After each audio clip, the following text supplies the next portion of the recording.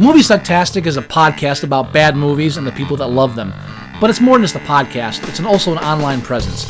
If you want to know more about Movie Sucktastic or want to become a part of Movie Sucktastic, you can find us on Facebook, you can find us on Twitter at Movie Sucktastic, you can find our blog at boothreviews.blogspot.com, or if you want to give your own reviews that we might use on the show, you can go to reviews.moviesucktastic.com and check out our own little lunch.com community for Movie Sucktastic.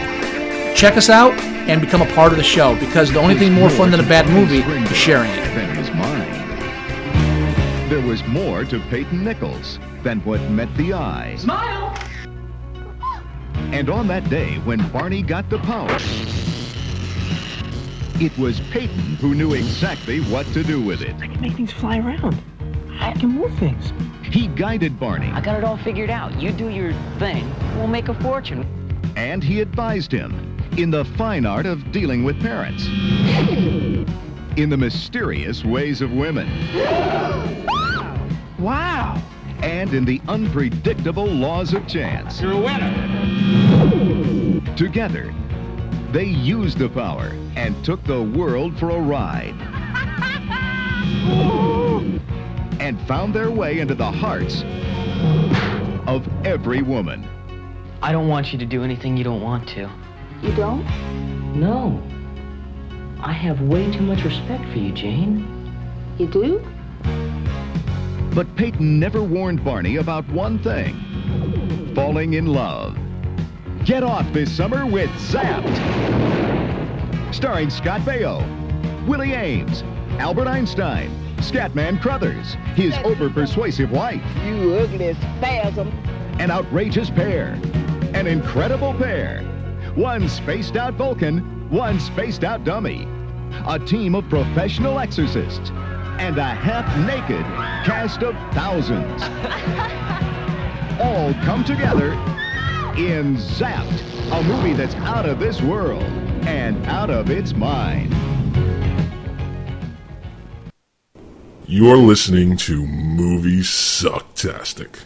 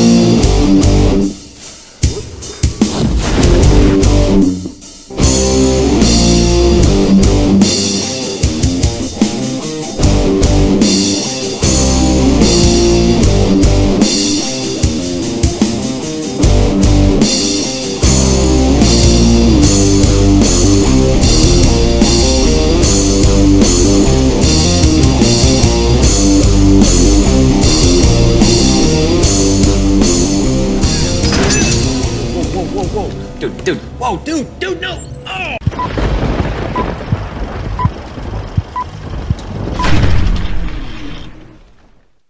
Hello, everybody.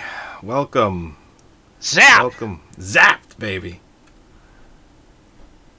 With Willie Ames. And Scott Baio. It's me, Buddy. Little Charles in charge for everyone, yeah? Little Nicole Eggert. Oh, man. She was so naked in that movie, Blown Away, with Corey Feldman. The two Corys, Corey Haim, Corey Feldman. Blown Away? It was called Blown Away, I thought. The one with the you mean Dream a Little Dream? No. The Dream a Little Dream was Corey Feldman and Corey Haim, but right. That was the one where they swapped bodies. It was a body swap movie. Correct. Who was it? Was it Jason Robards and Corey Feldman swap bodies? Yes. Ugh. Oh, God. Poor Jason Robards. I mean, the son of a bitch was... He was in Parenthood, what, the same year? It's like, what happened? It's only been a year. You poor bastard. Once Upon a Time in the West was such a long time ago. Anyway. I guess sometimes you just got to keep working, I guess. I don't know. Yeah, well, no. maybe. I don't know. Anyway, welcome to Movie Sucktastic, episode 176, where we are going to be reviewing the Scott Baio, Willie Ames film, Zapped. Zapped! On a listener recommendation. Dale Rountree. Request. Sure, that works too. Yeah, it works too. And when we got the request for it, I was like, yeah, that's not a bad idea. I think we should do Zapped. It's one of those films. I remember seeing this when I was a kid. I loved this movie growing up, and this film is on my list of childhood favorite films that were not meant for children. Yes. Yeah, definitely. Well, I mean, it is rated R, which surprised me when I looked it up today, and it said it was rated R, and I'm like, I don't remember this film being an R-rated film. Watching it when I growing up, and I saw it on cable, so I didn't. It played continuously everywhere, cable and whatever broadcast television as well. And I'm sure it was edited there where it didn't have any nudity, which the furthest this film goes, this film was shown during the day. There's Definitely a couple shown of during the day. Yeah, there's three. There's three, and then the end of the film is where it earns its R rating. There's a lot more books there. Yeah. Yeah, books. Stop it with that. Fucking autocorrect. You know what? If I asked your opinion autocorrect, I would have. I can just simply turn it off. I don't know why I'm complaining. I don't remember it being edited when I saw it on cable as a kid, because we were the first generation of children to grow up in our homes with access to unlimited cable television or cable movies, and 24 hours a day, and so we have our age is a little different. But I myself, when this film came out, give it a year to hit cable or so I was roughly 10 when I saw this film for the first time, most likely, and it's not made for a 10-year-old. Yeah, no, I probably was a little younger than that. Maybe 8. I think the first time I ever saw this was in 84, 83, 84-ish. I believe this was shown continuously on Showtime or HBO, one of the two. I think it was HBO. Anyway, on cable. But it was on cable, yeah. But the thing is, it's an R-rated film. Yes. And watching it, I'm like, when is this film going to get its R rating? There's no swearing in it. There's no violence. There isn't even any sexual themes for a long time. Now, there's the 80s was that 82, early 80s, and moving into the late 80s.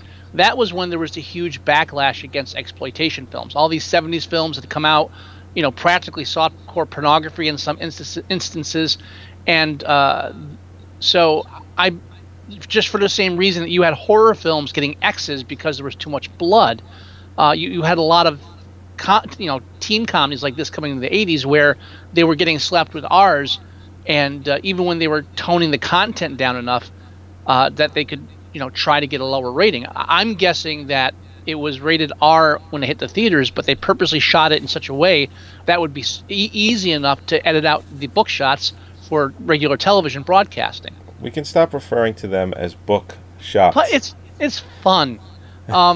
It's fun only for you.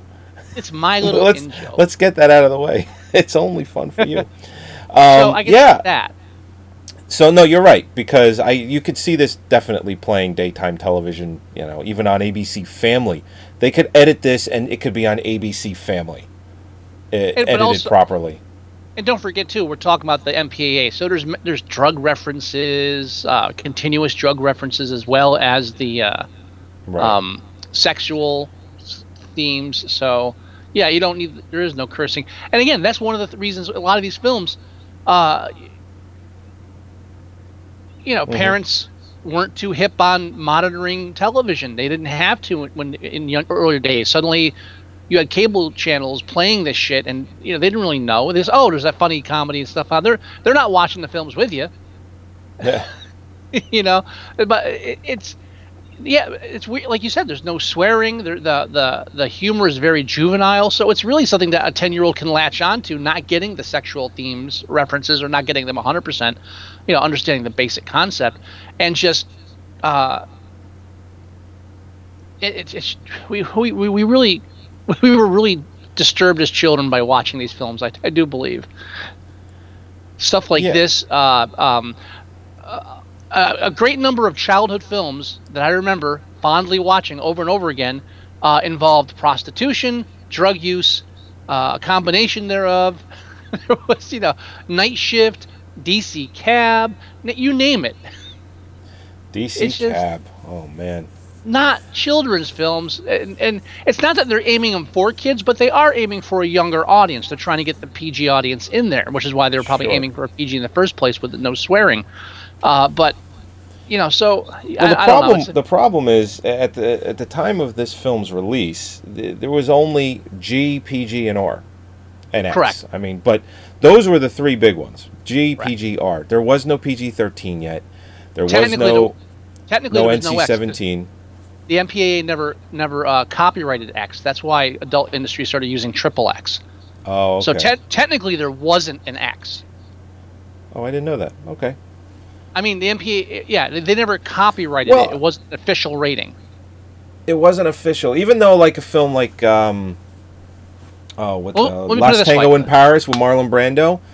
I owned an old VHS box of that, and it did have an X rating on the back. Now, and what I mean is, let me put it this way: if I release a film now and I don't put it through the MPAA, I can label it X.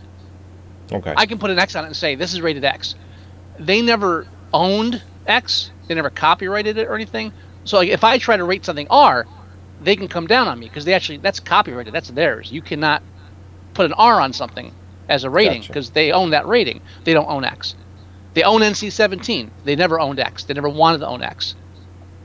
I don't know. I don't know what the reasoning was behind that, but that's what I mean when I say X was never an official. They used it, but it's never been an official MPAA rating just because they never owned it.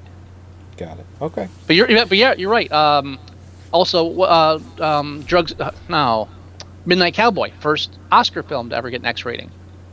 That's right. Best Picture. You watch that now, and you're like, why the fuck is this X? Well, that's one of the growing up as a kid, Cinemax, late night, I'd try and watch anything that I could. And that comes on, and I clearly see that it's rated X, or I read about that it was rated X. I mean, on Cinemax, it didn't actually have a rating. But I'm like, oh, I've heard about this, rated X. I watched it, and even as a kid, like 12, 13 years old, I'm like, what? I'd almost be able to watch that with my parents and not be embarrassed. That's how not an X it really was. And I always label films like that. It's like, could I watch this with my parents? Sure. No, I can't watch this one with my parents. No, I would be embarrassed. And you kind of could watch this with your parents, and because even the boob shots aren't that bad. No. Like I said, they earned that R rating at the end, and just barely too. Barely. Very barely. I wouldn't even say... There was like 3 extra shots at the end. There was 3 leading all the way up to the ending, and then they just threw it in the... You know what I feel like is they had the film. Well, they filmed it. Well, they filmed it. They tried to get that PG, couldn't do it. I said, you know what? We have all these extra shots. We're just going to leave them in. We're going to get the R anyway. We may as well just leave them in. Oh, sure. That's how I feel that the reason why that ending is the way it is. Well, and again, the way it's shot, you can cut those like breast flashes out, and it doesn't like skip or anything. It's just it's a lot of action cutting. So I mean, that's definitely this is the time period too. Well, there was one that was gratuitous. It was just. Oh, there was one that was gratuitous. Well, just at the end where the girl, it's at the very end. And the camera just pans out, and it's her completely naked, and she turns around and is totally naked, and she's just jumping up and down and screaming. It's like just totally unnecessary.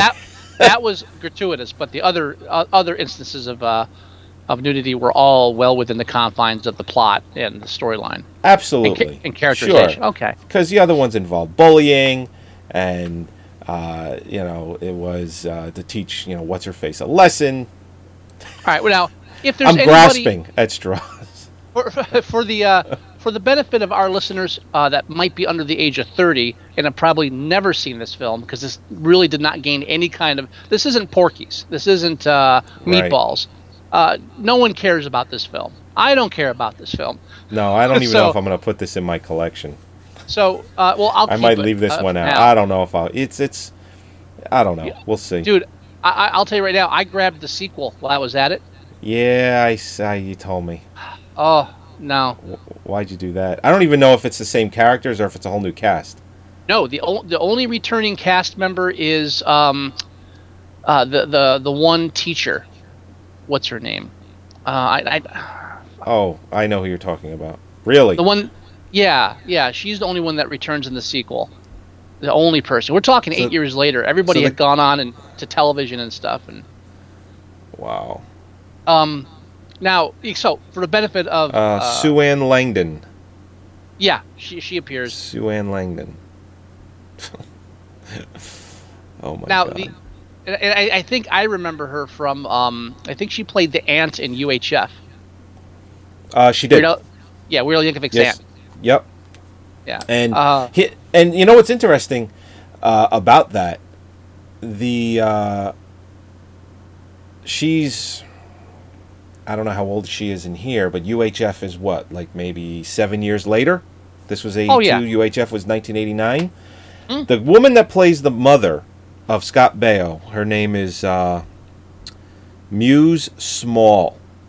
She was in One Flew Over the Cuckoo's Nest. She was Jack Nicholson's girlfriend.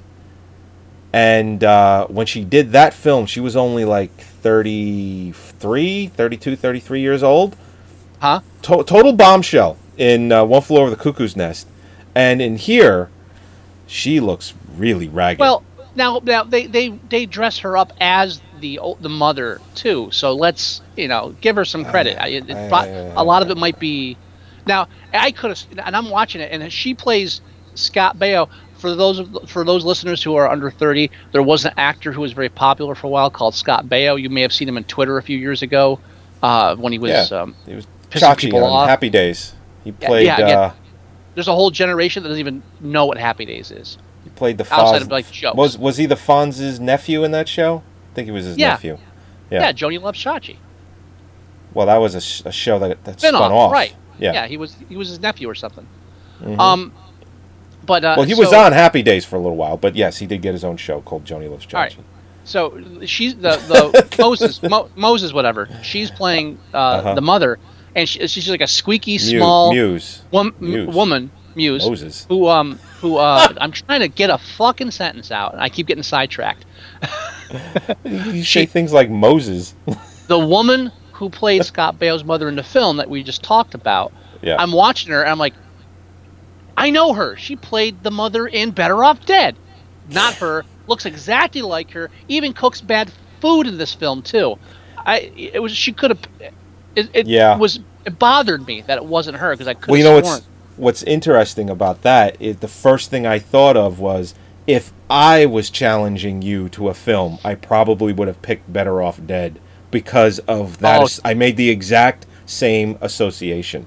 Too good of a film. I can't. It is, and it would be a short episode. We've talked about why we do that, but I made the exact same association. It's like, here, I made this for you, and it's like, oh yeah, great. It's disgusting. So we should kind of explain the plot of the movie. It's an 80s teen comedy, and Scott Baio is a young, nerdy scientist / high school student, senior, and there's a nerdy female, a nerdy journalist female sophomore senior student. She's played by Felice Shatter. Shatter. Shatter. I think her biggest claim to fame might be Shatter. Shatter. So maybe. Felice, her biggest claim to fame was she was in the first year of Facts of Life. Oh, she was. I don't even Yeah, most people won't remember her because she was let go after the first season, so she wasn't around for what everybody else remembers. She's done some other stuff too, but I think that's the biggest one, and she comes in a little bit later. But Scott Baio's a nerdy scientist kid working at the school. He's growing pot for his friend Willie Ames, right? And which is ironic because he became a big junkie. Yeah. And, Willie Ames is.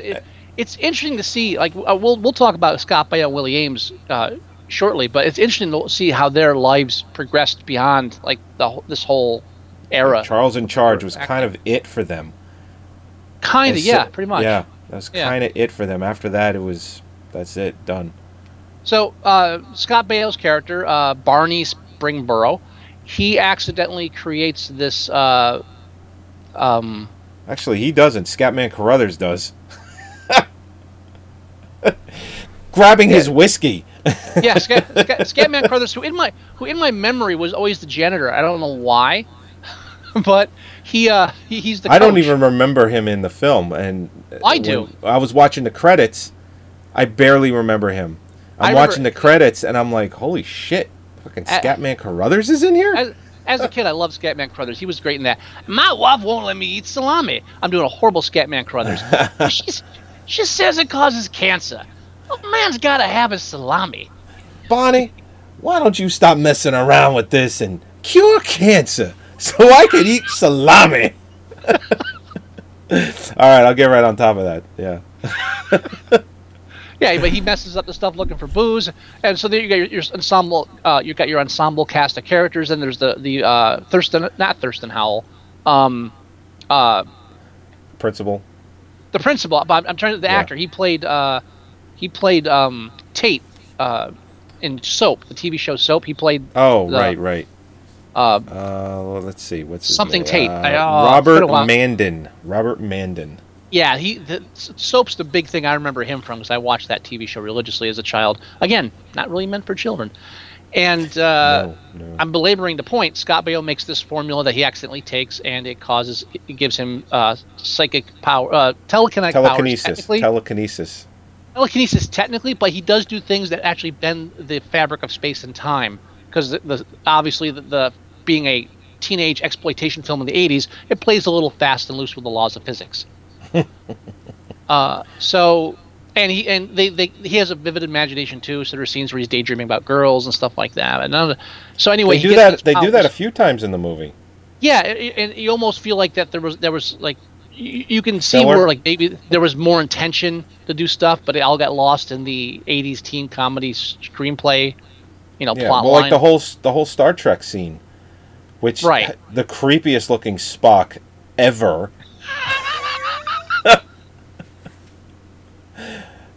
I mean, holy shit. It's like acting, like touching children is his day job, and making this movie was just something he did on the side. And I don't know if like he was the only guy they could find that kind of sort of looked like Leonard Nimoy, but he has like his line is the punchline in that little scene. He has the punchline. I mean, or like the big cell. There's a couple other punchlines. The whole scene's punchlines, but he has like the big cell, and he marble mouth fumbles all the way through it. And you got to figure that was the best take they could get with this guy, and they still kept him for the one line. I think they even show him in the trailer. They do. Oh yeah. Oh yeah. By because the way, they mention only Spock in the trailer, and they show him, and he didn't need much makeup at all, especially on those ears. Holy shit. By the way, wow, worst trailer ever. Yeah, one of the worst. When we did the last, it's actually on our last episode when we did Street Trash, and it was like a long trailer, but it was a great trailer. It was a fun trailer. This is the opposite. This was a long trailer, and it was painful, and it kept mentioning things that had no bearing on anything whatsoever. This is the type of trailer that they do parodies of trailers for. I mean, that's exactly the formula of this trailer. Whenever you watch a parody trailer, this is it. The trailer that they do for this, it's the exact same formula. That's how bad it is. After the first 20 seconds, the narrator might as well just be saying, trust me, it's fucking awesome. Really, go see you. No, you really like it. Please watch it. Please watch it. It's just For the love of God, man. This movie will get you off. He actually said that, didn't he? Get Yes, you he off. did. Yes. What the fuck was that? I don't know what that was, but at that point, they're like, well, we have the R rating. We may as well try and sell the sex. Just sell it as porn, please. Just sell it as porn. This would make a great porn remake, I think, if anybody cared. Right. I think there's great opportunity there. But now the film... This ain't Zapped. Yeah, right. A porn parody. So Scott Baio gets these telekinetic powers. His rich best friend. I'm trying to think of how you describe him. Just like the cocky, arrogant, happy-go-lucky guy, sidekick, and the nerdy girl who is actually beautiful, but she's wearing big glasses, so you can never tell. Right.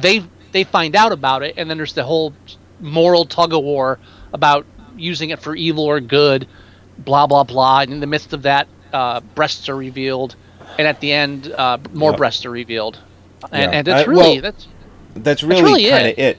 But it's interesting with the whole gambling thing. He gambles one time, and she holds it against him. Mm-hmm. One time, it's like this guy. It's like he needs to go in Gamblers Anonymous, according to her. That's how bad it was, and how bad of a friend is he that he goes to this frat party where they have roulette tables and craps tables and everything. They got a whole gambling setup, and he sits with his friend Willie Ames the entire time, gets him a nice giant rack of chips, and it's one more time he needs to do that to win, like for it all, and he refuses. What kind of a horrible friend are you that you couldn't do it one more time?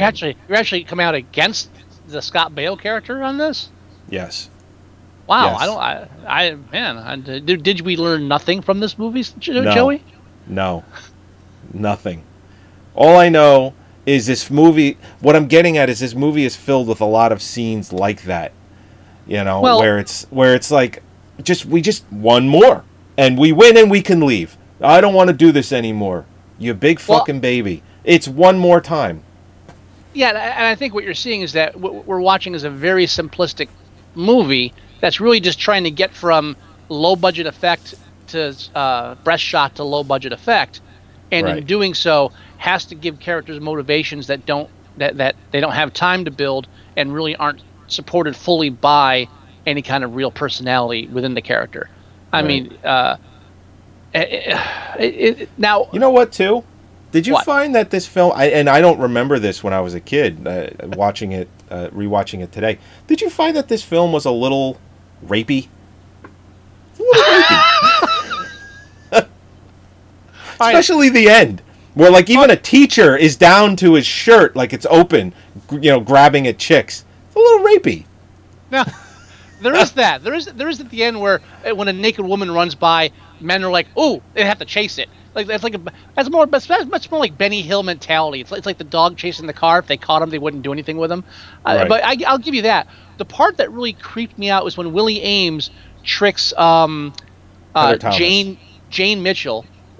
Guess the character's name, Heather Thomas. Takes her back to his apartment and is like lying to her about his wealth and everything to try to nail her.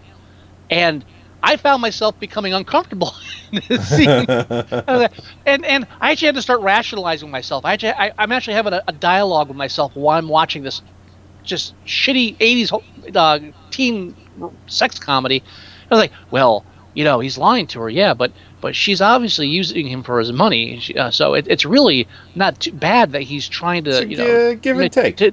Yeah, I mean, really, she's a bad person, so it's okay that he's taking advantage. But that doesn't make any sense. No, that's bad. That's wrong. I'm like, I'm at a moral crossroads here, and all I should be doing is waiting for the breast shot. What the fuck?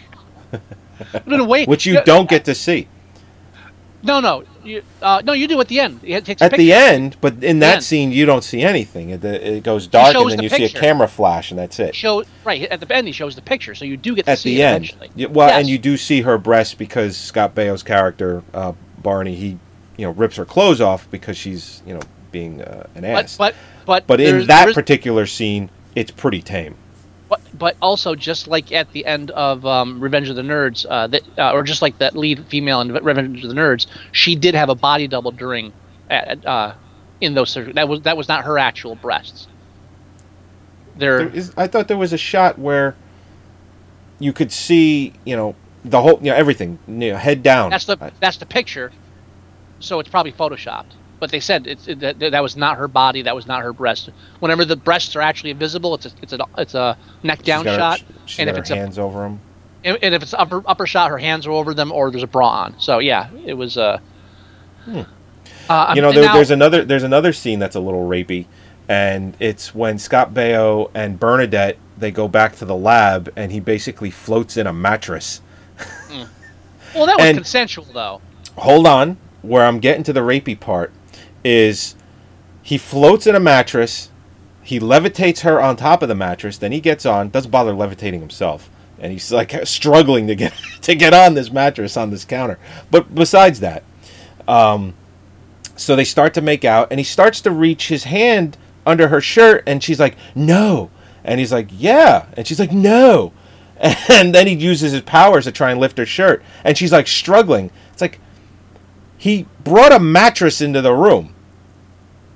I don't know what she thought was going to happen. Because it seemed like it was consensual, like you said.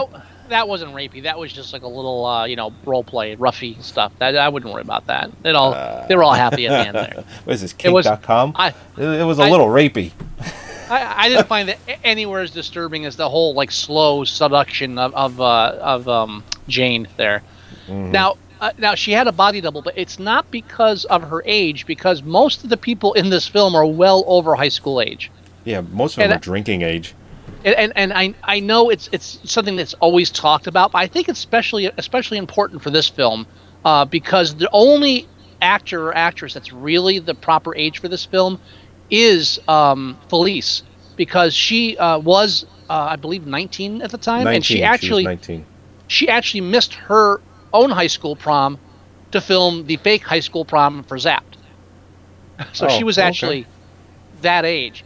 Now, I didn't make a list, but I checked all this ahead of time. Scott Baio and Willie Ames are both born in 1960s. They were both 22 when this film came out. Wow. So they're both over 20 at the time.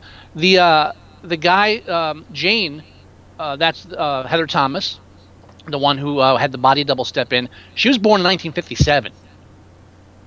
Wow. That. So she was like, what 26?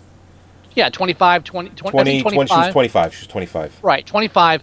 Her boyfriend in the film, I forget that guy's name, but he was 27. His name was Greg Bradford. Yeah, he's 27 years old, so he's playing a freshman in college. So he's a little closer, but maybe not. He should have been out of college by then, or at least out of pre-law, because that's what he was taking in the film. Just yeah. Yeah. So besides fucking her name, Felice. I can't say Schachter. Besides Felice Schachter, everybody else is way older. Oh yeah. And it's like just too obvious too. I don't know. No, everyone looks like they. Everyone is of the age that this should have been a college sex comedy, right? Instead of a high school one. And a lot of it is because I can't find much. I mean, again, this is a small film that no one really cares about, and the people that made it didn't do that much else besides. The writer, the director, don't have a huge history in film. They did some stuff. They were around for that time period, got their money and left. But I really have a feeling that when this was developed originally, it was meant to be like a full-on parody or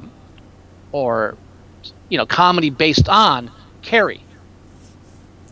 Yeah, well, even at the end where he swings the doors open, and even though in Carrie the doors swing closed. Well, that's like, and then so in this film the doors swing open and the wind comes in and blows off clothing, clothes, and he's got basically getting revenge on everyone that was mean to him and so on and so forth. It happens after he gets hit on the head with a watermelon, not a bucket of blood. His mother becomes a religious nut and tries to have an exorcism for him in the film. So you've got all these elements from Carrie mixed in with your typical Porky's type. Not even Porky's was 10 times sexier. Mixing with all this other stuff, and I just got a feeling that at one point they realized they couldn't do that, so they just changed it. Yeah. No, I agree with that. Huh. I'm looking at what the other stuff the director has done. It's basically all movies like this. Yeah, I mean, it was just that one Malibu time period. Beach. He did Zapped again? Ugh. 8 years later. You ever seen Meatballs 2? Unfortunately, I have. Yeah, that's Zapped. Zapped again is like that, but not as good. Who farted? The fucking alien. What a reach that was. Oh, the oldest person to play a high school student in this film is Erwin Keyes. Yeah. who was 30 at the filming of this film. Wait, he's the super nerdy guy? No, that's Ed. That's Eddie he, Deason. Yeah, Eddie Deason. Yeah, he was. I'm talking about the big lumpy Midnight guy. Madness and whatnot. Oh Yeah. God, that's right. The big lumpy That's guy. right. When I saw him in here, I'm like, wow, shouldn't he be getting murdered in the Exterminator right now? Yeah, the last film we did with him in it was Guilty as Charged, and That's right. he's a hard one to pick. Like, Which is only 8 years later. Most actors, they like, oh yeah, he's from this film, and like you can name that, and everybody knows. He's a hard one to throw that out with. Yeah, You know what I mean? The people might know his face, but if you threw his name out there, nah, The minute, no way. yeah, the minute you see him, you know who he is. But if you can throw out like 5 or 6 movies, like I don't know what you're talking about.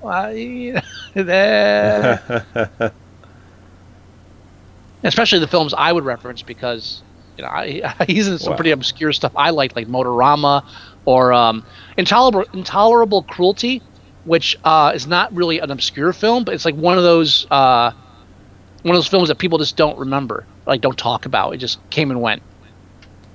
Like most of George Clooney's career in that middle period, he did like all these films that everybody's like, whatever, and gone. Wow, Ed Deason, he's still working. Eddie Deason, yeah, he had a film out a few years ago called "I Love Eddie Deason," I think. Oh yeah, it's a short. Yep. Yeah, I Love You, Eddie Deason. Yeah, he's working more than Scott Baio was. Yeah. Oh, that's right. He was in Dexter's Laboratory, that cartoon on Nickelodeon, which I actually liked. He played Mandark. That was the early Cartoon Network cartoons like Johnny Bravo and stuff. Those were all pretty cool. Yeah. Powerpuff Girls, all that stuff. Before Ren and Stimpy started that whole SpongeBob era of just Yeah. He's filming Samurai Cop 2 right now. Yeah, I wasn't kidding. Harder working than Scott Baio when it comes to like film. Yang Insane. Oh my. It's a small cast, and I'm pissed. The one thing that really pissed me off in the film is as I'm watching it. Yeah, it's one of those films where you watch it and you're thinking like, it'd be better if they did this or if this happened. And I had like 3 or 4 that went through my mind. It was like the secretary that's helping the principal place want ads in the what was it called? The Bachelor Gazette. What was the name of that? When that scene. Yeah, I don't remember. But when that scene comes up, and I was like, wow, he puts an ad in the personals to meet someone. And he's like, this could be the person I've been looking for. Or he goes, I think this is the person I'm looking for. I'm like, this is so different than what's happening right this second. Just people just going out and getting laid the same day on Tinder. It's like, wow. Right, because people weren't going out. What a departure. Now, let's be fair. People were going out and getting laid the same time, the same day in the 80s. They just didn't know who it was going to be when they left the house. Yeah, but it's so much easier now. Oh no, it's 10 times so much easier. It's 10 times easier. Yeah, well, you could have multiple. everything. You could get laid multiple times a day. So I hear. That's what I've heard. Yes. Yeah. But so he and that's the weird thing too, because he has his secretary filling these want ads out for him. Yet Right. the secretary's like having an affair with Willie Ames. Willie Ames. And then, but the secretary, I was like, I couldn't help it. It was like, it should be Mary Warrenoff. Well, how come this wasn't Mary Warrenoff? Mary Warrenoff should be playing this character, and this character should be banging the principal. It just bothered me that it wasn't Mary Warrenoff. It was the perfect role for Mary Warrenoff. Wow. And then I was like, oh, they should have just done a straight parody of Carrie, kept it closer to the actual film. Then there was a part of me that wanted to see the adult version of Zapped, like a Triple X porn parody, because it would probably have better plot line too. Oh, Because sure. they wouldn't have to beat around the bush about a lot of stuff. Haha. And there's, yeah, I mean, and a lot of it really, it does have that feel of Better Off Dead. There's that. There's a lot of does. elements. Yeah, there's a lot of elements of Better Off Dead in there. It constantly made me think of like Meatballs, things like that of the time, which obviously it's influenced by it. But Well, sure. When did the first Meatballs come out? Was that 1980 or 81? I'm pretty sure that was a 70s film. Give me a second. I'm gonna look that up. I thought Meatballs was like 80, like right on the cusp. I want to say 79 or 78. I'm probably wrong though. You're better with numbers than I am. No, you could be right. I'm foggy on it. I know Meatballs 2 was like 84. 79. Was it 79? Dead on. All right, it was right on the cusp. Yeah. Now, Porky's, which is the quintessential, teen comedy, that came out in '82, and you had stuff like this beforehand too, but I think when the '80s hit and the MPA was cracking down on stuff too, you really had two paths that these filmmakers would go. They would either try to just make something tame that had some breast in it, like Zapped, or they would try to push the envelope as far as possible with stuff like Porky's. Right. You didn't really have much in the middle of the road. I don't feel at least stuff, not stuff that was noticed or remembered. You always just had the stuff where it's either just really schlocky and with some boobs, or just you really may not want to watch with your parents, like Porky's. Well, yeah. And I love Porky's. I say today, not only like a great teen sex comedy, but one. Even like the set piece Porky's 2 and Porky's and Porky's 2, I think had exceptional screenplays. I thought they had a lot of characters. The characters were all individual and well-rounded. The storylines, this part 2 was a little sillier, but they had storylines that actually had a moral message involved in them, even though there's a lot of teen sex stuff. It was and it was set. I believe it was set in the 50s, and I hate the 50s. When it comes to films that take place in the 50s, I normally don't like them. And this is one film about kids that maybe it's because they didn't sing any doo-wop or anything like that. They just actually acted like kids. But I'm sidetracking. It was definitely. You're right. It was definitely the 50s. It was definitely like that greaser mentality to it, which normally I hate. But they didn't. There's something about Porky's that just they do it right. It's really good. You know, it is like growing up. Anything you see that has people in the 50s in it was like Grease or West Side Story or was West Side Story 50s probably. But that kind of like overacting, that kind of really like Shia LaBeouf in The Crystal Skull. That kind of shit. We're like, what the, that's what you grew up with. And when you see these people, it's like, wait a minute, they're not acting like the Fonz. What's going on? Oh no, they're real people. I give the film a lot of credit for that. The only thing that really nails it down is a 50s film. If you just start watching it, you're not really paying attention to the setting. The only thing that really sells it as a 50s film are the cars they're driving, and occasionally you see like a poodle skirt. That's it. Yeah. They don't throw a lot of music. Oh, thank fucking God! It's a film that takes place in the 50s, and I don't have to listen to the greatest hits, volume 1 through 17, throughout the fucking soundtrack. God, holy shit! It's like whenever, just for a little mini rant, watching stuff like The Big Fucking Chill, Big Fucking Waste, the Zodiac film. Oh, it's in the 70s. Quick, get out the music catalog. We got to put 30 fucking songs in this film. Can we just make a fucking movie? most movies do that. Some of them are more subtle than others because the thing is, a huge moneymaker is selling the soundtrack too. Obviously, so. yeah, and the companies own these as well. But that's why I hate it so much, because it's so prevalent and it's so just commercial and has nothing to do with the film. I mean, occasionally there's a film where it really does mesh. It's like, oh, thank God they put the music in there. But 9 times out of 10, and you go into films now expecting that. Oh, it takes place in 1973. Oh, I see. There'll be some disco in there, right? But watching Porky's, it's like you're not listening to Chubby Checkers every 15 fucking minutes. It's just, thank God. I don't even know if that reference makes sense. I don't care. I'm not into music. I don't know. Zapped is timeless just because again, Zapped doesn't. Did you just refer to Zapped as timeless? Timeless in the sense that when you watch it, there's no real set time period. It doesn't feel like an 80s film. It's another film like Street Trash. It doesn't feel like it doesn't have that 80s taste to it. Everybody, all the. I thought it did. Personally, I thought it did. I thought it had that made-for-TV movie feel. Made-for-TV movie, definitely. But when I say 80s film, though, I mean there's no 80s culture in the film. All the kids are dressed like they're going to prep school. There's no real hairstyles or music from the 80s. Yeah, there's Bell really Bottoms didn't cross over. They crossed over for a year or two into the 80s.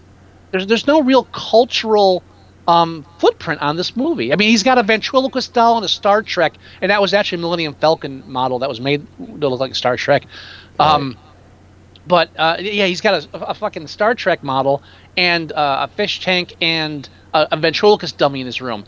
Like, not even, it's just no 80s cultural branding whatsoever. No music posters, no movie posters like they usually do. They say, hey, look, this is a child of this time period. None of that. About as close as you got to that was the punk kid reading his poetry in class. That's it. The stereotypical. I looked him up too. He was like 20-something. Oh. And he plays such a stock character. When I saw him, I was like, okay, I've seen him in something else before. And I looked up. No, I haven't seen him in anything else before. He just fit the mold. Yeah. But that's as close as you got. Was that punk look? Punk rocker. The leather look. jacket and and I liked his reveal in the beginning because he when they're having an assembly at the beginning and he comes in and blah, blah, blah, blah, and he's got 2 girls in tow and he takes the seat. He's almost like the Shogun of Harlem in Bachelor Bait. That's the name of the newspaper. Bachelor Bait. Thank you. But when his entrance comes in, it's just such a big entrance, and then they prominently display him in the class. The next time, you're expecting him to be a foil of Barney's of some kind or to play some important role in the film. He pretty much drops out of it entirely after that. Yeah. It was like it's almost like they had to, like you said, it's like the closest you come to an 80s thing is like they had to put something culturally relevant in there, and after that, it's just let's go bike riding. With Albert Einstein. Even when Barney and what was Felice's name in this? Bernadette. When Barney and that's a great couple of names to put together. When Barney and Bernadette go to a record shop, the camera never doesn't even follow them in. That's too close to the culture. Keep the culture inside. That's right. We'll watch through the window. We don't want to see any album covers that might give us a clue as to the time period. It's like the film was afraid to actually acknowledge when it was being made. It's like a covert film. It's weird. Because it wasn't intentional. It just happened that way. No, definitely not. It was, and also, I would also hazard to guess that perhaps maybe the filmmakers that threw this thing together and raised the money and everything and had it made weren't a part of the 80s culture and had no desire to try to fit in and weren't trying to make Breakfast Club or something. They were just trying to crank out something quickly and didn't bother to do any research and say, hey, ask any of their early 20s high school student actors, hey, what would you guys be doing in high school? They just didn't give a fuck. So, which makes a lot of sense to me. No, and it worked. Oh, this is the part where they're burning the marijuana, and then Scatman Carruthers. Best part of the movie. He overhears them say, "It's too big. It won't fit." And then he goes in there, sees them in the furnace, and still assumes that they are having sex, which I don't know how that's possible. Hey, he's a dirty old man. Next time, take her to a nice place. All right, Oh, that was the other Scatman. thought I had. Scatman Crothers, kid with psychic powers. I'm waiting for the Shining crossover. Oh, I'm waiting for them to talk to like Barney. Barney, you ever get a voice in your head and you can see things? It's like, no, I know what you're talking about. Damn, how come I'm the only one? do you like ice cream, Barney? I gotta go out to Colorado now. I'll be back in a couple months. You could have warned me about the axe. Damn. Shining Zapped like remake like combination would be awesome. Oh man, yeah. And then It's like- this is the it's like part you- where he gets high and pretty much he's riding a bicycle with Albert Einstein with his wife chasing him, shooting salamis at him. Who the wife, by the way, is Oh, yeah. what's her face from Sanford and Son. She Luana played Page. Red Fox's sister-in-law. Yep, and Yeah. I will still remember her to this day as the Shakes the barfly, barfly clown in Shakes the Clown. I got one of those peanut butter pussies. Finish it. No, I can't. It's so gross. Finish it. You started it. Finish it. Something about spreading and. Oh, you, dude! I got one of them. I got a peanut butter pussy, brown, smooth, and easy to spread. That's my favorite line. My favorite line is the other one. As soon as he gets off that camera, he gonna fuck that little dog. Yeah, I think you would have to either take The Shining. I think you should take all you have to do is take The Shining and Zapped, and keep Scatman Crothers in both, but swap the characters. Yeah. Okay. Sure. Why Look, not? you can see that. So you can see the kitchen scene where he's giving ice cream to the kids. Like, you know, my wife won't let me eat salami. There's all this horrible stuff happening at the hotel. Then you cut the Scatman Crothers up at like 2:00 in the morning. They go to the phone. I'd like to order some salami. the pictures on this wall are all LaWanda Page half naked, and then meanwhile in Zapped, he's running around actually trying to save things and help people, and it's not working. At the end, he accidentally gets killed with an axe during the whole Carrie sequence at the end. Sure. You know, it's funny, that scene that just happened with him being high and his wife shooting salami at him. Each one of those that she shot him, it actually said salami on it. Well, yeah. I mean, well, because maybe if it didn't, it would have just looked like dildos. Because it has that certain Possible. shape to it. And it's a certain color. Could have been misdiagnosed as black dildos. A true animation artist probably pointed that out. You know, we're just gonna have to label them. We have to write salami on these, you know that, right? Just label it, yeah. There's no other way these can look like salami unless it says salami. Yeah. Now, if you like, and now I remember you saying something to me earlier. It was like, yeah, I think you sent it to me in instant message. Was I remember liking this more as a kid. I remembered loving this when I was a kid. I do too. Yeah. And it's sad. I'm very sad for myself as a child because the fantastic elements of having superpowers and doing stuff is very captivating. You know, that's why Harry Potter's doing so well. So these kids like growing up the past 10 years, they had Harry Potter and all this shit. What did we have? We had Scott Baio and fucking strings. Like floating beakers. Right. We had a fucked up childhood. These kids this generation are spoiled. The shit. They have a whole mythos of magic and mystical stuff. We've got fucking Mr. Douche Nozzle. And even their bad films look amazing. Yeah. On no money. The shit we had to watch was shit like this, where it's like it's bad and it looks bad too. Oh, by the way, I did mention I watched Zapped again. Remember all the how low the special effects budget was for Zapped? Yeah. You watch Zapped again, and it's like you're wishing for that. It's like, oh wow, it would be great if something was actually floating, and it's even worse. It's like 10 times worse. Is it? Oh man. Yeah. Maybe they could have afforded more if they'd actually gotten Scott Baio back, but No, he was too busy, getting scripts for Baby Geniuses. Yeah, and he got And at that time, was he in Charles in Charge? He was probably high on the hog doing Charles in Charge. I think that was up through 19. I forget. I'm looking it up now. Yeah, I saw it. Also, Holy shit! Charles in Charge started in 1984. It was like 6 years, I think, 6 seasons. Jesus. Okay. Now I gotta say, as he's gotten older, he's gotten creepier looking.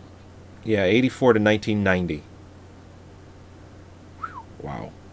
So yeah, he probably passed on Zapped again because he was doing the final season of Charles in Charge and didn't realize that was going to be it. But you're right, he has gotten creepier as he's gotten older. Yeah. Now, so, I mean, Scott Baio, I mean, he pretty much rode his career as long as he could, and after that, he still worked in the industry, but, as he got older and less cute, there's not as much to do. So behind-the-scenes stuff, and he started making a bit of a comeback with the stupid reality shows and stuff over the past 10 years. Yeah. Willie, and he became 54. Huh? He's 54. 54 now, right? Yeah. And he also became very right wing, and so he's been controversial in the past few years, where he's tweeted things that have pissed people off. The big thing that got him in trouble, I actually don't agree with. I think it's one of the things where people take the reactionary shit a bit too far. So I don't agree with him as a conservative and how he acts and reacts to a lot of stuff. But he tweeted a picture of Michelle Obama. It was like they got her like with her mouth open weird and stuff like that. And the tweet was, and he has to wake up to this every morning. And he was immediately labeled racist. And now it's distasteful, but it's not racist. It's distasteful. It's not funny, but there's not a goddamn thing racist about it. I don't want to get too much into the whole thing with it because that's more of a strangers in a strange land territory. But he did. What made it worse was that he reacted wrong because as a conservative Republican, he doesn't really understand what makes you not racist. And so his way of saying I'm not racist is, my wife has a black friend, and I worked on the Wayans Brothers show. How can I be racist? And everybody's like, you have no idea what racist actually is, right? you really don't understand what qualifies you as being, knowing a black person. You really, it's not like you don't get a card. What do you? And he was right. It's like if he started with it, says this is going to sound racist, which always means that it is. That's basically the same thing. It was almost as bad. Yeah, his reaction was just trying to. He tried to explain him not being a racist the way racists usually do, and when all he had to say was, "I didn't say anything racist in the tweet. I just posted a picture of her and said she was ugly. Had nothing racist about that. Sexist and demeaning, yes, but not racist." All he had to do. Nah, he fucked that up totally. Willie Ames, on the other hand, like you said, he rode the gravy train too through Charles in Charge and everything. But as you mentioned, he had a huge drug problem. Huge, and now he's a total Jesus freak. Something I've noticed, just growing up in this world, being alive in this world, almost all junkies become Jesus freaks if they don't OD. Well, once they get clean. And they find themselves, they almost always find Jesus too. Which is fine. Yeah. If that's what's going to keep you clean, go for it. But they tend to be also the most pushy towards their non-Jesus-y friends. Well, they're very excited because they found something that saved them. I'm actually not 100% against the religious aspect of that because... No, me neither. If that saves you... Ones. I know you're not. Now, the thing with him, it's like if you read his Wikipedia and you read his biography online. There's no Kirk Cameron. Let's put it that way. No, not at all. But it's like there are little things you can fill the holes in on. Like if you go to IMDb and look up his biography, it says that after like so many years in the entertainment industry, he retired and took on his new career as a cruise host. I was like, wait. So, yeah, okay. And then you read Wikipedia, and it doesn't mention anything about his drug problems, but you can find quotes of him saying how, like, what saved him was that he and his wife at the time had gone to a church, and they didn't blink at the fact that they were dressed up like Cooter from Zapped, all leather and shit and purple hair and bombed out of their minds, and they accepted them in. And so it's almost like he realized he had to get away from the industry, I'm thinking. Oh, okay. And that might have been what. But also too, it's like he washed. I also think that caused a lot of money problems too. Living beyond your means as a popular entity in Hollywood, because you don't really see much on it. But there is at one point he started a foundation or something that's to help people with financial hardships, because he had gone through them himself, which I would think was a reference to the idea of, okay, I lost all my money, I fucked it up in Hollywood, and now I have to go, host a cruise liner for 6 years, or however. And then he eventually started coming back to the industry. So he's been doing some stuff recently, but I mean, it's like an interesting kind of like hitting rock bottom and rebounding story with him. So I find that interesting compared to Scott Baio, who just seemed kind of like hovered in this little constant. Right. Oh, there was I remember the other thing that was that got Scott Baio in trouble with some people was the girl from what's her name from Three's Company, I think it was. Suzanne Summers? No, the other one. Oh, I'd have to look that up. Exactly. But she hit really hard times. She her house was foreclosed on, and her husband ended up moving in with her mother, and she was like on this. She really hit the skid, so to speak. And interviewers had asked Scott Baio about it. He's like, you know what? I have my own family, my own life. I really don't. Joyce DeWitt. Right. I think that she's the one. And he was like, I'm busy and I have a family. I don't really, I hope she's well, but I really don't have any time to worry about other people. And then they asked Fonzie. Oh, it could be Priscilla Barnes. Either one. She was the original blonde before they replaced her with Suzanne Summers. It was brunette. Okay, so it was Joyce DeWitt then. And then they asked Fonzie, and he was like, "Oh, we're currently trying to get her a role on Arrested Development. We're trying to get her back on her feet. It's horrible this happened to her." And everybody's like, "Oh, look, the Fonz is cool and Chachi's a dick."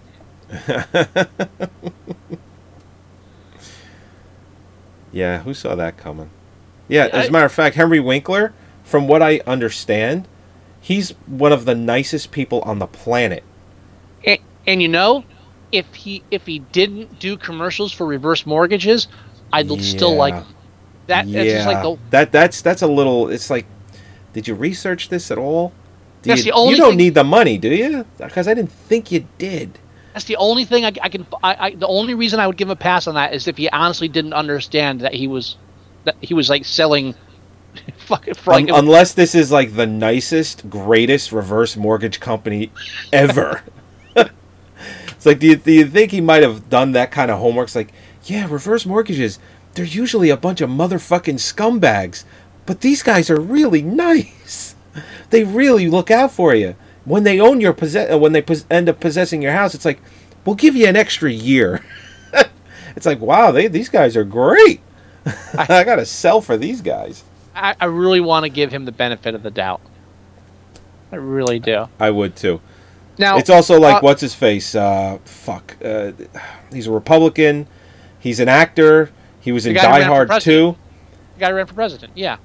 Yeah, he does reverse mortgage commercials. Like, okay, he specifically picked the most evil reverse mortgage company out there. I can feel it.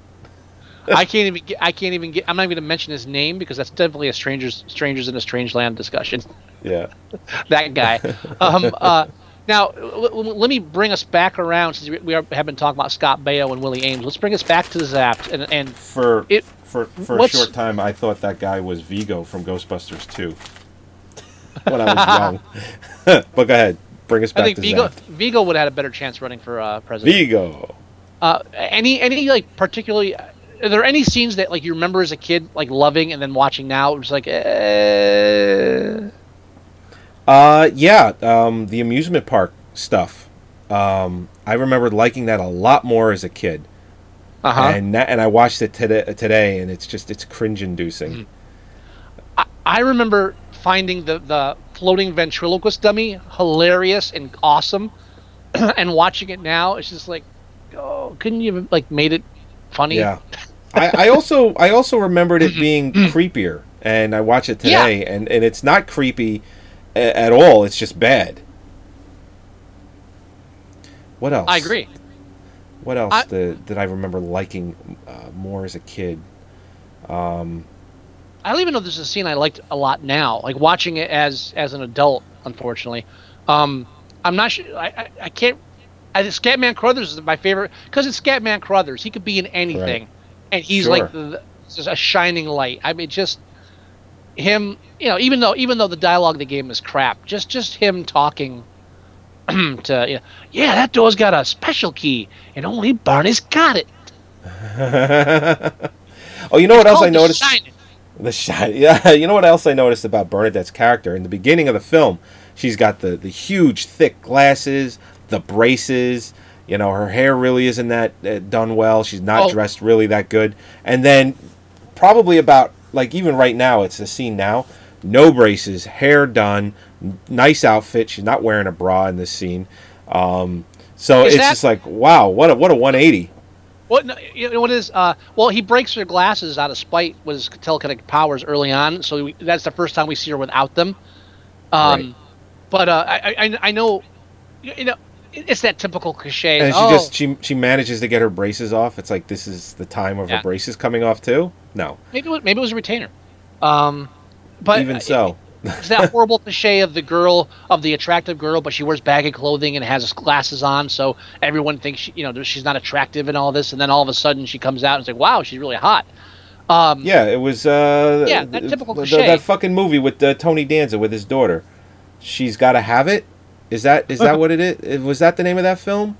Where his daughter was like braces and glasses and frumpy and Joey, I just described like every other female lead in like 80s teen romantic comedies. That's what I'm saying. It's a very cliche stock character. So yes, it probably wasn't Tony Danza's film, but it's in all of these films. They even made fun of it in 10 Things I Hate About You. No, not so much. What? Not so much what? It wasn't brought up so much in 10 Things I Hate About You. No, they made a special point about it. That was like part of the plot of that. They actually talk about it in the film. He's trying to get it. Why don't you date the Hunchback? Oh, you need to find somebody that's totally repulsive. Okay. That's what I'm saying. Yeah, with Heath Ledger. Right. So I'm saying they made a point of making fun of that cliche. So what I was getting at is they pulled the same thing on here in this film, and then halfway through, when Scott Baio starts dating her, all of a sudden the next scene, they're running out to a tennis court, and she's got the like a form-fitting, like painted-on tight little tennis outfit. It's like, holy shit! It's like that wasn't even a 180. That was like a 360. I just broke my neck. What the fuck happened? Come on! It was She's Out of Control. That's what it was. But that's another 80s film that I remember growing up with, and that's the only reason why I brought it up is because it was, I know you brought up other things, but that stuck out in my head the most. Of the frumpy girl that looks hot later. Right. No, but I just the way you said it was like I was referring to one film. I'm referring to an entire archetype. I was referring to one film. But you brought it up as if it was like, oh yeah, that's the movie. Well, okay. No, I said in my defense, I said it's like that Tony Danza movie. And in my defense, I just said you said it as if you were saying. Yes, I'm not disagreeing with you. Yes, you are. Maybe a little. Not on purpose. If Mary Warrenoff was in this film, I would have liked it a lot more. I don't think so. I don't think even if she was, her role wouldn't have been big enough to like it. It would have gotten bigger. If Mary Warrenoff was in there, the role would have gotten bigger. I don't know. Maybe. Yeah. If I know Mary Warrenoff. No, I don't know. What was she doing in 1982? Was she hanging out with what's his face?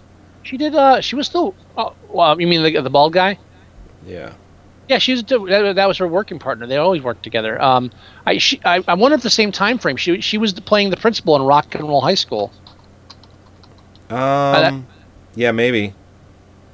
I forget. And that was definitely 70s. 79 again. So that's the other type of that's the kind of films that they were coming off of with this. And again, stuff like that, they were able to do a lot more of the sexual humor, a lot more blatant, and then that was the kind of stuff they started cracking down on. So things like this, Porky's could get away with it because it was a bigger studio film, bigger budget. So she was also in Eating Raoul the same year. So maybe she just was tied up. I bet she was. No, you'd like to think that. Yes. Yes. I don't know if I have anything else to add about Zapped. It's one of those '80s comedies that just really. I want to give us credit that we actually reviewed it for this long. Well, we went off on a couple tangents. Yeah, but they all kind of revolved around Zapped. So yeah, we didn't usually our tangents go completely. It's like, hey, you see that other movie? Oh yeah, I saw that other movie, and it has nothing to do with the film we're reviewing. We do that a lot. We didn't do that this time. I do want to say that another film that popped into my mind while I was watching this, and it's not your challenge this week, was Modern Problems with Chevy Chase. Oh, Dabney Coleman. I love that one. Another psychic. I remember loving that one. Oh no, I've watched that recently. I watched that like every couple years. I still love that film. Yeah? Okay, good. Yeah. I haven't seen it in a really long time. The clunky editing from that time period is kind of obvious, but there's still great acting and great in the scenes I enjoy. Again, I remember loving that as a kid. Watch like the special effects, which are low budget, but it's still fun. I watch this now and I still enjoy those scenes. They're still funny. They're still fun. Okay. So it is possible to do that. You don't have to be like Zapped. You can actually make a film that does endure. But there are other films like this too. There was one that I'm torn. I have like two things I want to challenge you, and I'm not sure which one to do. I may have to throw them both at you and let you choose. Okay. Because so do we want to rate this, then move to the challenge? How do you want to do it? No, we don't want to rate this. We can. I'm kidding. Yeah, of course we do. Yeah. It's actually 4.7, which is borderline average. No. I'd say 4. Maybe even a 3 on this one. 3 or 4, I think, works. I want to do 4. I would be tempted to do 3. Even though the film doesn't have much of a real plot line, it's not. There's still competence in the writing. I mean, it goes from A to B to C to D, and there are elements of it that are interesting. So I really don't want to go low as a 3. I don't think I could go as low as a 3, only for the reason that it is from my childhood, and just for that alone. I'm being totally subjective, so I'm not going to use that. But just on that alone, and me, I used to really enjoy the film, and I watched it today, and not so much. But it's still a part of my childhood. I think 4 is appropriate. I think 4 for me to give it a 5, I would have had to actually laugh at something now that I laughed at back then. Well, if it had Mary Warrenoff, it'd be a 5. It would be an 8. No, there's no way. Be a different film, dude. Trust me. So I'm ready for 4. You ready for 4? I'm good for 4. All right, 4 it is, and it's only got 4,000 votes. Oh yeah, it's biggest. Nobody knows about this. We're in the majority. The biggest rating is 4 with 17%. Highest demographic is. It's tied. Highest demographic is male and female under 18, 5.5.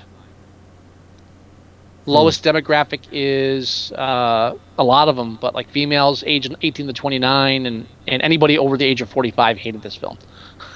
They're like 4.3 average. So yeah, because at that age when this came out, they were teenagers? Yeah, I could see them hating it. Our demographic is firmly in the 4.9 to 5 range. Okay. So it's a lot of disappointed, late 30, early 40-year-olds. Oh yeah, so we're actually under the average. So I'm comfortable with that if you are. Okay, I'm good. Yeah. All right, so now my challenge. All right, I had a couple of ways to go. I don't like doing actors. Like actor. I don't. Yeah, actor links like, oh, they were in this film or 6 Degrees of stuff. I'm not a big fan of that. I like going outside the box. Themes, scenes, like you mentioned. I could have done Better Off Dead because the mother is like almost exactly the same. Is it Midnight Madness? Is that one of them? No, that actually had not occurred to me to challenge you. That the one it did occur to me to challenge you. Very similar is the film Scavenger Hunt, which Eddie Deason is in, as well. Oh, he's in that one. Oh, that's the one with Vincent Price, right? Wait, no. Sorry. Eddie Deason is in Midnight Madness. Right. The actor that's in Scavenger Hunt is Willie Ames.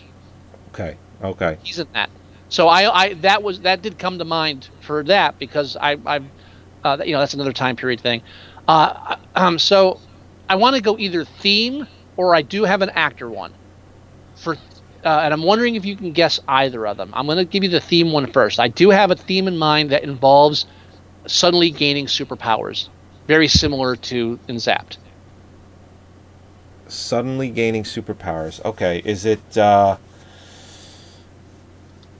Hot Fuzz? Not Hot Fuzz. Not Hot Fuzz. Hot Stuff? Hot Stuff doesn't involve superpowers. Hot Stuff is with God damn it. Hot Fuzz is the one where Hot Stuff is the one where the cops open up a pawn shop. Oh God, you're right. That's Dom DeLuise and yes. Dom DeLuise and the guy. Why am I drawing a blank? It's what's his fucking face? You know what? You're very close. You're just getting the name mixed up. You know exactly what we're talking about. We're talking about the Terrence Hill film from 1980, Super Fuzz. Super Fuzz. Also known as Super Trooper in its native language. That's right. Now it's not a good film, but I loved it as a kid. Ernest Borgnine, yeah. The Borgnine is in it, yes. So it's not Super Fuzz. It could be. It's one of the two. I'm really torn between which one the. Oh, so I got. So I did get that. Right. You got that right. You just couldn't think of the name. And two things make me want to challenge it to you. One, I love the film, even though it's not good. And two, it's got some great representation of Italian Americans. Wonderful Italian American representation there. So it really. I want to do that to you. All right, and the actor connection would be Scott Baio. Scott Baio is the actor, and it's not any. Well, we already did Baby Geniuses, and we did Baby Geniuses 3. 2. They only did 2 of them. Oh, then. It was so bad I thought it was the third one. And he was only in the second one, right? Yeah. Which is the one we reviewed. So it's not that one, is it? No. No, we reviewed it. And here's my problem. I don't know shit about Scott Baio other than fucking Happy Days. You know this one. I know this one? Mm-hmm. Happy Days, Joni Loves Chachi, this movie, and fucking Charles in Charge. I can't think of anything else. Dude, you're going to kick yourself when I say this. Am I? All right. We're talking a young Scott Baio. Oh, fucking Bugsy Malone. Bugsy Malone. Oh, fuck. Yeah, that also has a real terrible representation of Italians. But that kid pulls it off. I'll give him that. I still have not seen that film since I was like 7 or 8 years old. I have that in Blu-ray. I have it too. I still haven't watched it, so that's why I was leaning towards that. And honestly, between the two of them, it's such a perfect opportunity for me to challenge you to Super Fuzz, but I don't know if I want to do that or Bugsy Malone. Man, that's tough. It is tough because it is really tough. Well, here's the thing. I really like Super Fuzz too. But I think it's one of the reasons why I have such a high affection for beans. It's as weird as that fucking sounds. you have Azuki beans? More beans. More beans.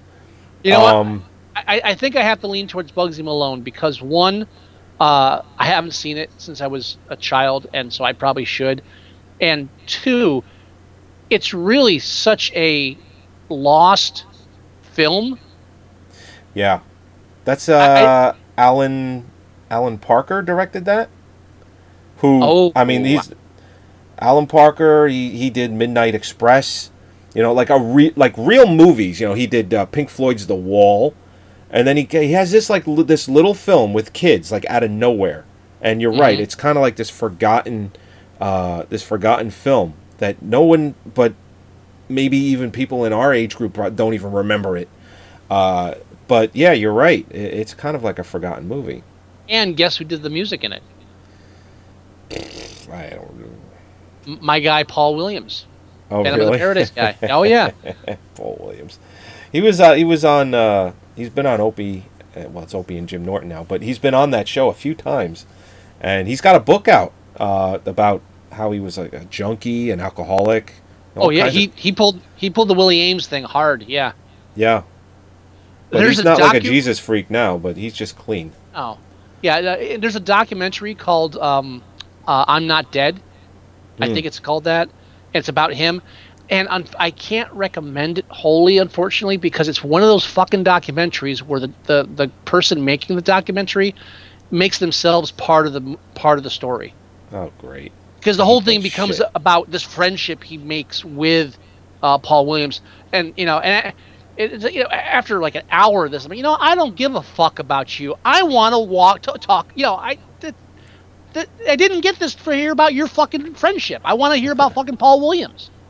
Just interview him and show past clips and talk about his life and stop talking about this like growing fondness he's got for you now that you've been talking to him for a couple of years, you fucking clown. Christ. I want to hear how fucking zooted he was during Phantom of the Paradise. Yeah, I mean it spends so little time on, and part of it it's about what he's doing now. But it spends so much more time on what he's doing now than what he did because the guy's like, oh, but then he wouldn't answer my phone. Did he lock me out of his room? That was weird. He wasn't like as excited about the friendship as I was. It's like, you're not charming. You're just fucking annoying. Tell you what, until he comes out of his hotel room, show some clips from older stuff. When he hosted TV shows or something. Just shut the fuck up. Yeah, let's see some Muppet shit. Go away. Yeah. Thank you. So I can't recommend the documentary because it pissed me off. Even though there's some, I think you'd get just as much information about Paul Williams if you just spent an hour googling clips on YouTube, or searching for clips on YouTube. You could Google it and go to YouTube, but it doesn't make any sense. But yeah, Paul Williams is in there too. So I mean that's a double. Don't be surprised if I challenge you to Phantom of the Paradise only for the reason that I probably should watch it again. Because I don't enjoy that film, or I don't remember enjoying it when the last time I saw it, which was pretty much when I was a kid. Now that's I know sometimes when we put movies that we like on, there's nothing that we don't talk as much about them. That's a film I love that if you challenge me to that, you will have a hard time shutting me up for the hour or hour and a half that we record. Well, and that's the thing. You love the film, and I remember hating the film as a kid. So it could be a good balance for a review that you just tell me what you loved about it and be like, no, this is exactly what I hated about it. We did that once before. What was the other film we did that with? I'll sing a song. I hated it. You loved it. I'll get the music and I'll sing it for you. Yeah. Don't do that. I know 3 of the songs from that film by heart. Great. Well, we'll see what happens. Well, there's a couple films like that. I mean, there's a couple films that you hate it or I love it or vice versa. There's Fifth Element, which you're insane, and then there's Last House on the Left. Well, yeah. Now, obviously, just so everyone knows, next week we're not recording a show because it's Christmas Day, next Thursday. We're not? Wednesday is Christmas Eve, Thursday is Christmas Day. The only other day we could do a show would be Friday, and that's just not possible. And you're busy? Not for me, anyway. Yeah, I'm busy on Christmas Day? Okay. I'm busy on Christmas Day, and I'm spending it with my goddamn family. That sounds fun. All right. I'll find something to do. Find something to do. You'll probably be playing Xbox with me, honestly. I hope so. I'm on vacation, dude. I can play tonight. Let's put it that way. I'm wondering if the film you're talking about is when we reviewed John Carter. Because No. I know, because I actually ended up liking that film, and I wasn't expecting to. I'd have to listen back to the review, but in seeing it a couple of more times since we reviewed it, yeah, I don't hate it. I didn't really like it, but I don't hate it. Yeah, I think that was one of those surprise ones for me. But yeah, that's the only one I could think of where we were split on. No, there was one film we reviewed specifically because one of us loved it and one of us hated it. It wasn't Fifth Element. No, it wasn't Fifth Element. And it eludes me. I think you know what we need to do. We need to do a couple episodes of just like Scott versus Joey and pick a film that we're totally polarized on and just go at it head to head. Scott versus Joey. I like that. Just make our rebuttals, like, you know, give our, you know, have like our list of this is why the film's great, this is why it sucks, and just go head to head and see if one of us can convince the other one to, you know, to at least acknowledge that they have a point. We were doing something similar to that. We were doing something similar to that a while ago when we were doing our solo episodes, where we were challenging each other. Oh, I know what it is. It's that vampire movie. What? Oh, Daybreakers? Daybreakers. Piece of shit. Didn't we do that again after? Yeah, but I defended it, saying that it wasn't that bad. You really hated it. That's all I can think of, because I did that as a solo episode and I tore into it after you had reviewed it and liked it, and so then we went back and did it together afterwards. So I'm not sure if that's the film you're thinking about. That's the one that comes to my mind, because that was I want to fucking say that horrendous film. That wasn't it, but not as bad as Fifth Element, but that's pretty fucking bad. I'm actually going through our films, and maybe that was it. I don't see anything else in here. That's the only one that comes to mind besides John Carter, where we had a strong difference of opinion. And John Carter wasn't that strong, but it was just it was different. But yeah, it wasn't that strong. That one, I think I won you over a little bit by the end, because at the beginning he was like, "I hated this movie." Like, oh, really? Because I turned out to like it. I think that started off strong, but we kind of like, you know, met halfway on that one. I think so. No, I think so. But yeah, maybe it is Daybreakers. I mean, because going through all of our episodes, I saw Daybreakers. I'm like, yeah, I kind of liked it. Scott hated it. Maybe that was it. But I don't know if I don't think that. I thought we ahead of time picked the film, saying you loved it, I hated it, and I don't think Daybreakers was that. I think that was kind of one of those accidental. You liked, I liked, you hated. No, because we had done it as solo episodes when we were doing solo episodes before. Oh, I know why we reviewed it. We reviewed it because when we did the interview, you did an interview for Monster Rally. We remember we went to we went out for it was over in like Upper Saddle River. Oh yeah. It was Philip DePardo's thing.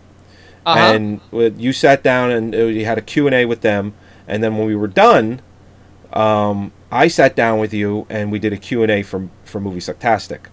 Right. And one of the guests that was there asked us if we had seen and reviewed Daybreakers yet, because they said that they went in thinking they were going to hate it and they really loved it, and then that's what spurred us to review it when it became available. And I love. That was one of my favorite ones, because I remember that's the kind of film where if we're going to review that or talk about it, I come in with a fucking list. Here are 20 reasons why this film pisses me off. Right. It's like, just fucking the umbrellas. That's all I'm going to say. Fucking umbrellas. The umbrellas. Fucking umbrellas.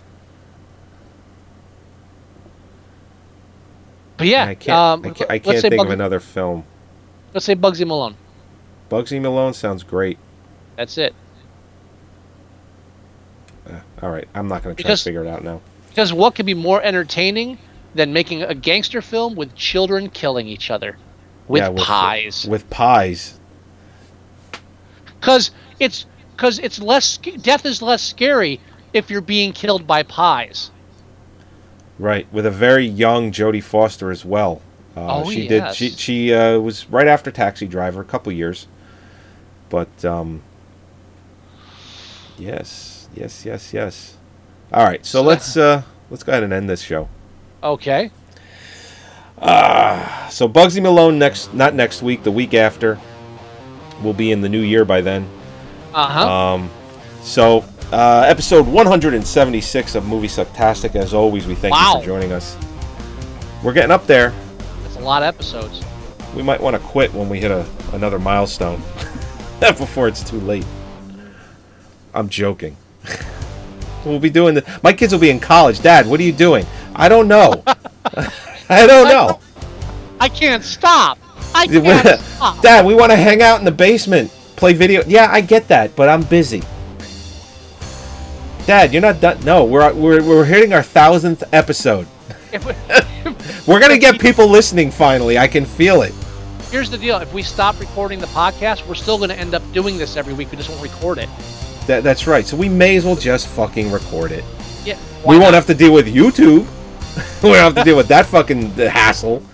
Maybe we will. Maybe we'll still. Yeah, knowing us. Anyway, all right. Go to our website at moviesucktastic.com. Download our shows there. You can watch the show live there through live stream. You can also go to iTunes and you can listen to the show there. You can download all of you can download the shows there as well. You can leave us a review while you're at it. You can email us. The address is themovieguys@moviesucktastic.com. You can leave us voicemail at 908-514-4470. And go to our Tumblr page at moviesucktastic.tumblr.com. Go to our Facebook page at facebook.com/moviesucktastic. You can download our 100% free and pretty goddamn awesome Android app for your phone or your tablet or anything that runs Android. It's 100% free. Everything I just talked about is on the app. You can email us way easier right from your phone. You got a question for us instantly? Do it. Voicemail? Just hit a button and it's there. And of course, you can just do an internet search with your favorite web browser. Scott loves Google. And you can find us just by doing a search for Movie Sucktastic.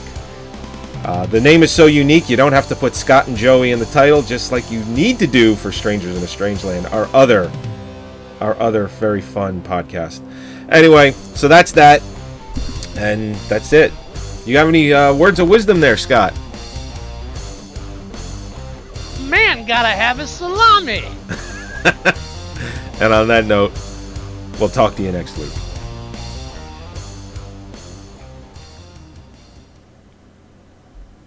Salami.